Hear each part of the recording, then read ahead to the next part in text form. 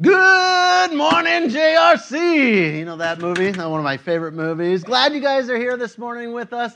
Some of you in person, and I know some of our friends are online because there's a bug going around and there's a few sickies. So glad you stayed home. Thank you for not making us all sick for Christmas. And so I'm glad you are here. I'm glad I'm here. And I hope you're glad that you're here. And I hope that you know that I'm glad that you're here. Cover all those bases? All right. All right. So let's declare together our church's mission statement. Ready? What do? We love God and we love others. And what do we say? I love God and I love you. Fantastic. 1 week until Christmas. Super weird. Lots going on. Even our Pastor Peter, they decided to have a Christmas present. I think they're going to be due either tomorrow or Tuesday. Pastor Peter and Christina are going to welcome a new baby. So that's a fantastic Christmas present, right? I mean, it's a wonderful Christmas present, and they will be tired for this next week. And so bless them. If you could pray for them, that'd be fantastic. We're going to celebrate together next Sunday in the morning, actually at church. It's Christmas Eve, but Christmas Eve morning. We don't have Christmas Eve service, even though it's on Christmas Eve day. 10:30 right here. Come on out. And we're going to finish our series that day. Our series is Jesus' Miracles with the Miracle of Christmas. Now, today we're on our 4th week of this series, and so far, Jesus has demonstrated his power through his miracles, his power over nature. He's by calming the waves. He demonstrated his power over physics by walking on water, power over paralysis by healing the lame, power over sin, power over infirmity and blindness, and power over the spiritual realm. All to prove that he is who he says he is, and he can do the things that he says he can do. Because it's one thing to claim to be God, and it's a completely another to prove it. And Jesus does both. So let's revisit our warm-up verses that we're using through this series. It's in Matthew 15:29. Jesus left there and he went along the Sea of Galilee. Then he went up to a mountainside and he sat down. Great crowds came to him, bringing the lame, the blind, the crippled, the mute, and many others, and they laid them at his feet, and he healed them.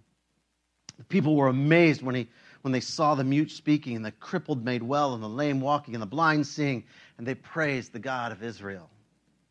So each time that Jesus does a miracle, we're going to be looking at two things. We're going to be looking at the miracle itself, and then we're going to look at what does this show about Jesus. And we've been doing the same format for this whole series. So today we're going to see Jesus raise the dead, demonstrating that he has power over death. That's getting pretty serious here, that kind of miracle. So let's check out our first one. It's in Luke chapter 7. Soon afterward, Jesus went to a town called Nain, and his disciples and a large crowd went along with him. As they approached the town gate, a dead person was being carried out, the only son of his mother, and she was a widow. A large crowd from the town was with her. When the Lord saw her, his heart went out to her, and he told her, "Don't cry."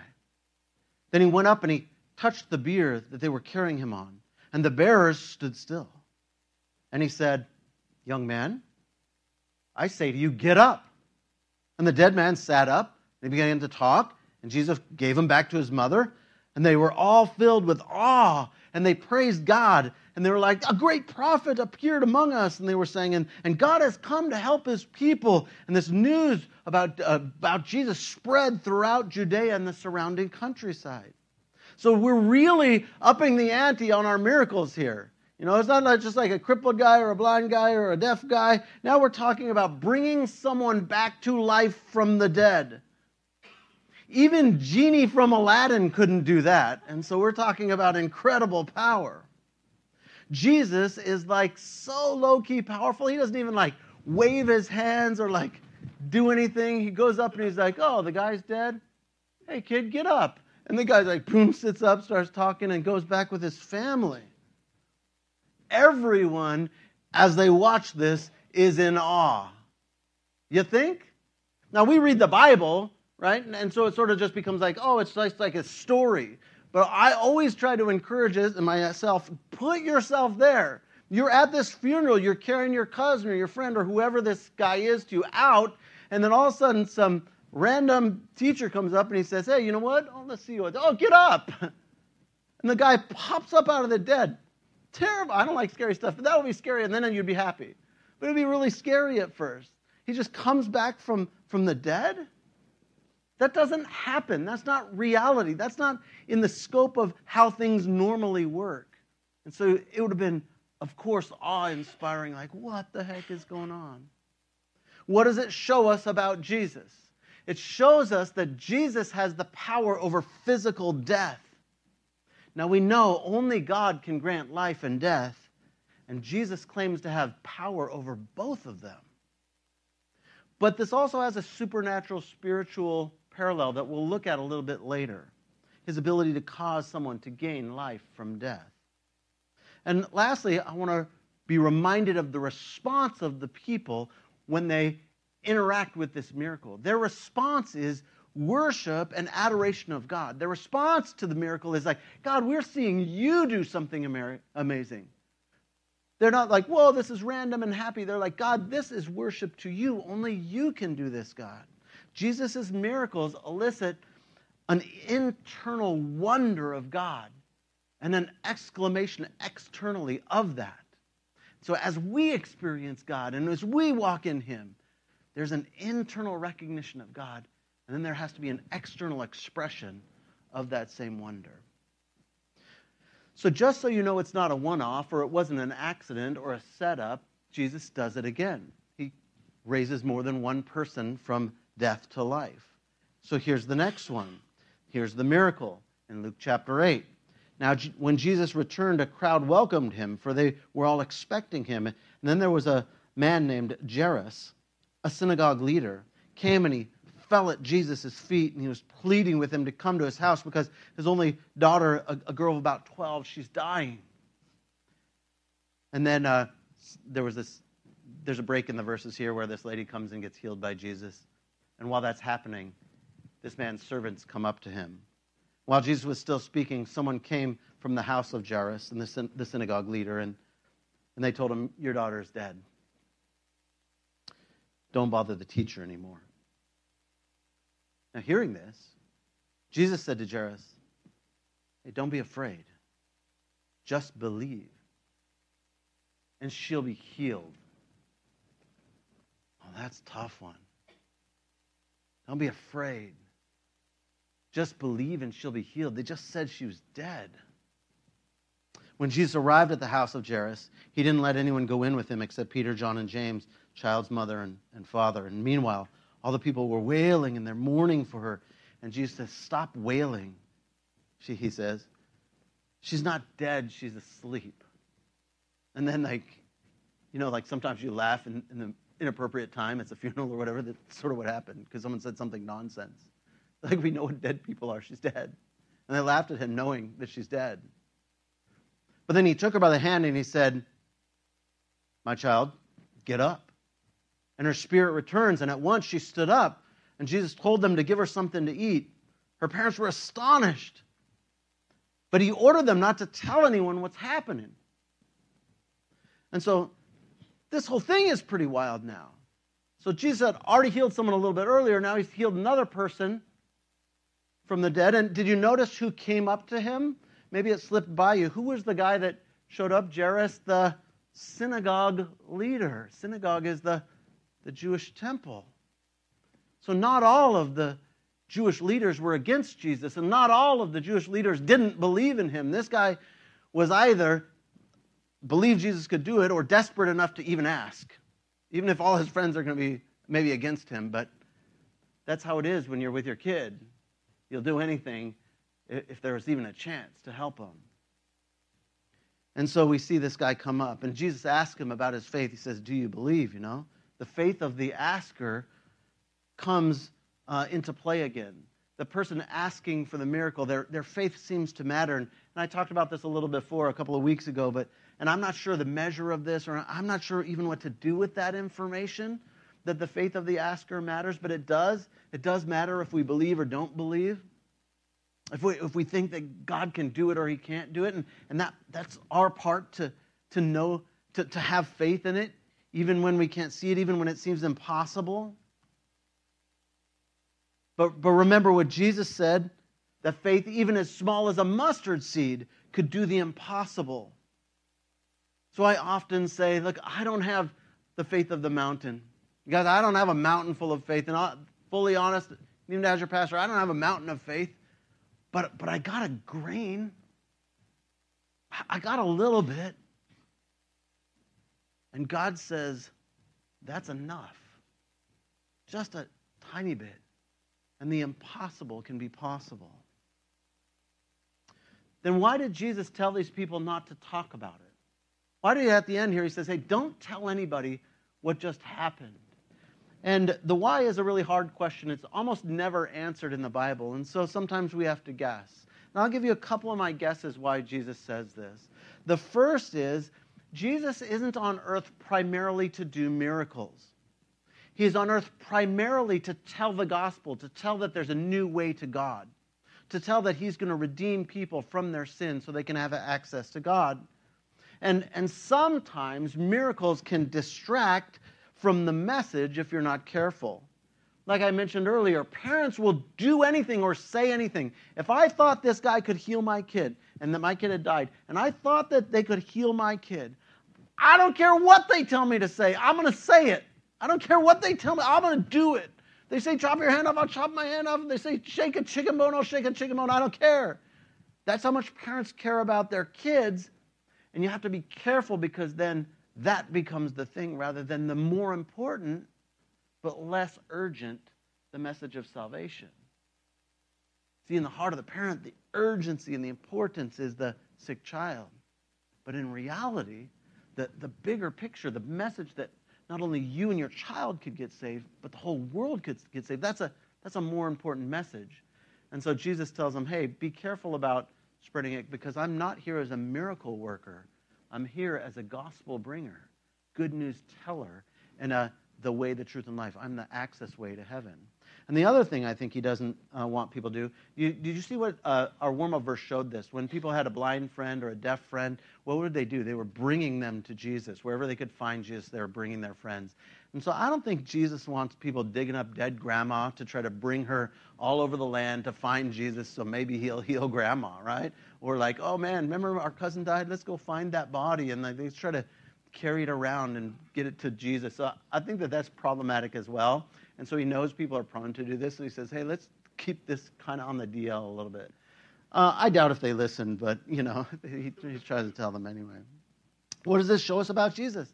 It shows that he is indeed powerful and that he's open about it and that he uses that power to help or benefit people. And the other thing I think it shows about Jesus is Jesus can do the impossible. And that wasn't just then. That comes to our nowadays. Our Jesus, who is alive, resurrected, we celebrate that on Easter, can do the impossible. And sometimes we face situations in life that feel impossible. They feel too much for us to handle. They feel overwhelming. They feel like there is no answer to this. And the only place to turn is to the one who can do the impossible. Now, that doesn't mean God is going to heal all of our grandmas. It doesn't mean that we're never going to get sick. It doesn't mean any of those things. But he is the only one who can do those. And so I place my faith, my grain, in the hands of God, the only one who can do the impossible. And Jesus is demonstrating that. Let's see it here again a third time, just so you know it's not a coincidence at all. John chapter 11, Jesus once more, moved deeply, came to the tomb. This is actually of a friend of his named Lazarus. It was a cave with a stone laid across the entrance. And Jesus says, take away the stone, he says. But Lord, said Martha. Martha's this dead guy's sister.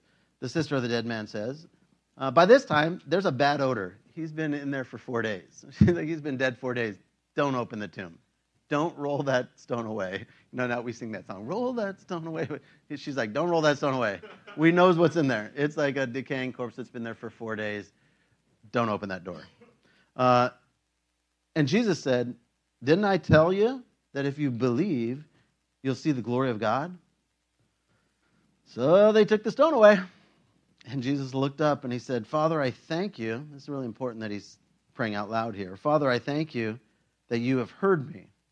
I know you always hear me, but I said this for the benefit of the people standing here, that they may believe that you sent me. And when he said this, Jesus called out in a loud voice, Lazarus, come out. And the dead man came out. His hands and feet were still wrapped in his burial clothes.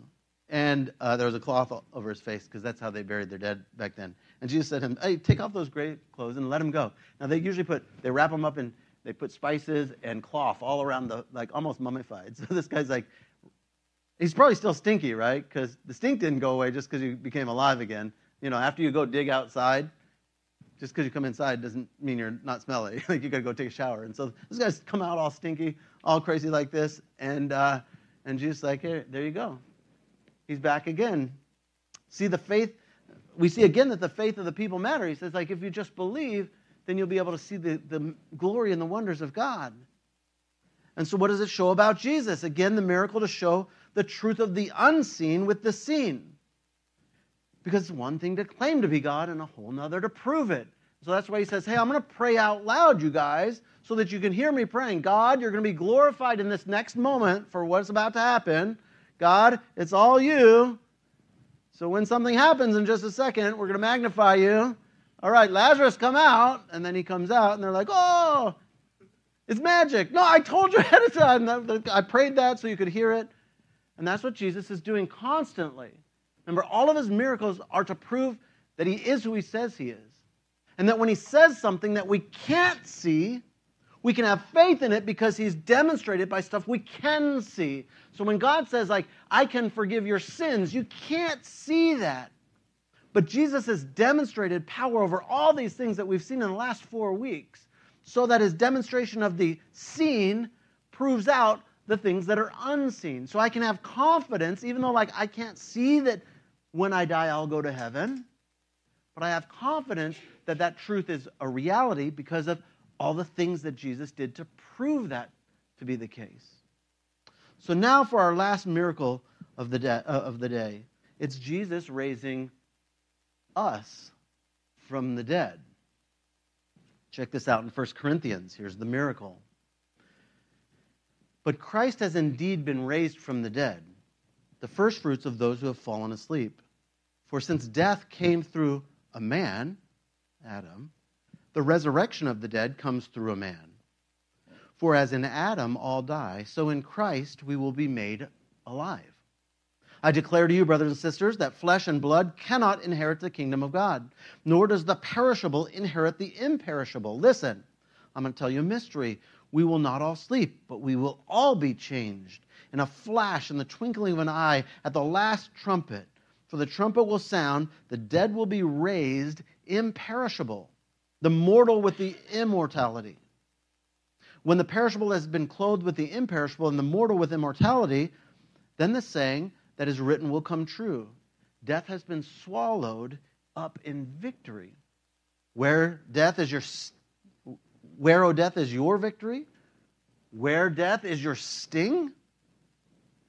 The sting of death is sin, and the power of sin is the law, but thanks be to God, he gives us victory through the Lord Jesus Christ. Therefore, my dear brothers and sisters, stand firm. Let nothing move you. Always give yourselves fully to the work of the Lord, because you know that your labor in the Lord will not be in vain. So this is telling us that Jesus has promised that we too will be raised. Now, I don't happen to be dead right now, but I'm going to be. Could be in a minute. Oh, not a heart attack right now, but it could have been. You never know. Could be on the way home. Could be in 50 years. Probably not. Okay. Could be. That'd be rough, but it could be. But Jesus says you'll be raised again. Now, a couple of weeks ago, my stepmom went to the hospital. She's been sick for a long time. Went to the hospital. No, she didn't want to be there, and she certainly didn't want to die in the hospital, and she seemed like she was nearing the end, and so I had her transferred back to her home and, took her to her house, and as I stayed the night there, about 1:45 in the morning, I stop hearing her breathe, and she passes away. And it's sort of just me and her, or what was her. Because and this has been the case every time I've been around a person who's passed away, where their body is just there, that it's extremely unnatural. Like, it's their face and stuff, but it's not them. Like, it's their body, but this isn't how it's supposed to be. Like, something's wrong. Something's not right. It's discordant to see like a body without a soul. And I was struck at how unnatural it seems, and that's because it is. Human beings were meant to live forever. When God created Adam and Eve, there was not physical death available. When God created Adam and Eve, their soul and their body were supposed to stay together. They were never supposed to physically die, and they were never supposed to spiritually die. That's how they were created. And so when we see a body that doesn't have a soul, it's not right. It's weird. It's not good. It's unnatural. And I hope that whenever you see that, you feel that way, because it reminds us that is not how it's supposed to be. It came to be that way because of sin. Death entered into the world because of the sin of Adam and Eve, but death entered into my world because of my own sin. And so we all experience physical death because of sin, but each of us experience spiritual death because we reject God until we don't. Until God says, I'm going to resurrect your dead soul. And then so we get that first part now. We accept Jesus as our Savior, and our soul is resurrected. And God says, don't worry, that's not it. When you physically die, you'll be dead for a minute. But when the trumpet blares at the end, I'm going to raise up your body. Don't worry, I got your DNA blueprint in case you thought you were going to disintegrate into the earth. Circle of life and all that Simba stuff. He said, I got your blueprint. I'm going to raise you a new, different kind of body that's imperishable. I'm going to take your perfect soul and I'm going to smash that together with your perfect body while you exist forever. Because that's the way you were meant to be. Human beings were meant to be alive with a body and a soul together. The only reason that they're not is because of sin. That's it. Because Adam and Eve rejected God, broke the world, broke the physicality, brought death into the world. And that we reject God, which breaks the souls, our separation from God. And Jesus, we see today, we see him raise a dead boy, and we see him raise a dead girl, and then raise a dead man, and he raises us as well. Death has no sting. There's no worry, because I believe Jesus' words are accurate. When he says, I will resurrect you again, even though you die, you won't be dead, even though you're going to be in this unnatural state for a minute, that's not how it's going to finish. I will put your perfect soul back with your perfect body. Jesus will restore both our physical and spiritual bodies. This is the hope of Christianity. This is what we believe and hope in. That's the whole thing. And we believe it because Jesus said it, but not just because he said it, but he also demonstrated that he had power over life and death in the most visible way possible by raising actual people from the dead and then ultimately raising himself from the dead. The damage that was done through Adam and Eve sinning at the beginning and the damage that's done through my own sin are all repaired and restored through Jesus. So I can have a right relationship with God and I can have a right relationship with all things physical in the universe at the end.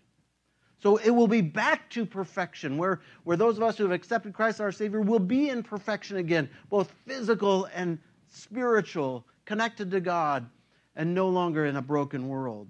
He will in the future raise our dead physical bodies and give us perfected ones, raise our dead souls that he's already doing now and give us perfect ones. And thanks be to God, he gives us victory through the Lord Jesus Christ. Now, if that's not worth celebrating, as we especially come to Christmas, that's the whole reason Jesus came. I don't know what is. So I'm going to ask you to stand up.